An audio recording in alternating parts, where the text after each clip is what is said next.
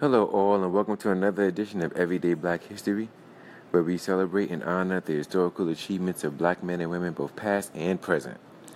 Now, today on Everyday Black History, we're going to be talking about a neurosurgeon, a brother by the name of Keith Black.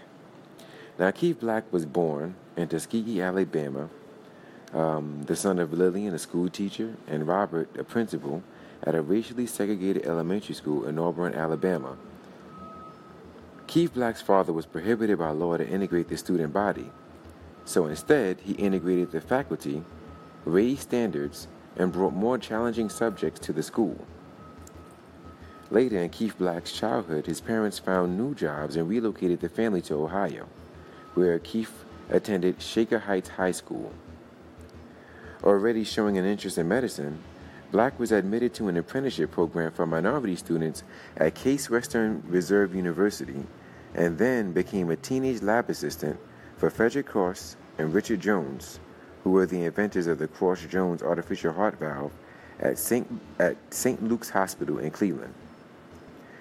At the young age of 17, he won an award in a national science competition for research on the damage done to red blood cells in patients with heart valve replacements.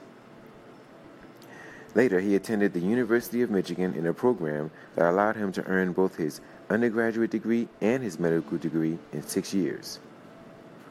He received his medical degree, his MD, from the University of Michigan Medical School in 1981. Now, after serving his internship and residency at the University of Michigan in 1987, he moved to the UCLA Medical Center in LA, where he later became head of the UCLA's Comprehensive Brain Tumor Program. In 1997, after 10 years at UCLA, he moved to Cedars-Sinai Medical Center to head the Maxine Dunitz Neurosurgical Institute. He was also on the faculty of the University of California Irvine School of Medicine from 1998 to 2003. In 2007, he opened the new Johnny L. Cochran Jr. Brain Tumor Center at Cedars-Sinai, a research center named after the famous lawyer, Johnny Cochran, of course, who had been Black's patient and supporter. Of course, you all know we're going to be having an Everyday Black History on Johnny Cochran coming soon. Just an FYI. But Keith Black has been a frequent subject of media reports on his medical advances in neurosurgery. He was featured in a PBS program, The New Explorers, entitled Outsmarting the Brain, which premiered in 1996. He was also featured in Esquire in its November 1999 Genius issue as one of the 21 most important people of the 21st century. He has also been cited as an expert in reports about whether mobile phone use affects the incidence of brain tumors. He is also noted for his very busy surgery schedule.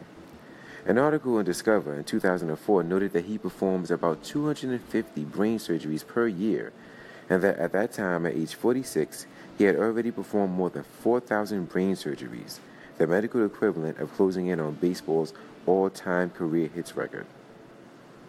As of 2009, Black's surgery count has risen to more than 5,000 operations for resection of brain tumors. So you can imagine now in 2018 that number has grown exponentially. In 1997, a Time magazine article featuring Black on the cover called him one of the heroes of medicine. And the article described Black's reputation as a surgeon who would operate on tumors that no other doctors would not, as well as aspects of his medical research, including his discovery that the peptide bradykinin can be effective in opening the blood-brain barrier. Now, I don't know what that is, but I suggest that you all look it up and find out what it is, just so you can see how advanced Keith Black's research was. But as mentioned, he was way ahead of his time. But just think about, with all the stuff that he's already accomplished, think about how much more he can accomplish as he's still around and still making breakthroughs in neurosurgery. So Keith Black, we thank you for your contribution in Black history and Black culture. Now that concludes another episode of Everyday Black History. We'll be coming at you again later on with an institution that we're going to be honoring and highlighting today. So stay tuned for that next episode.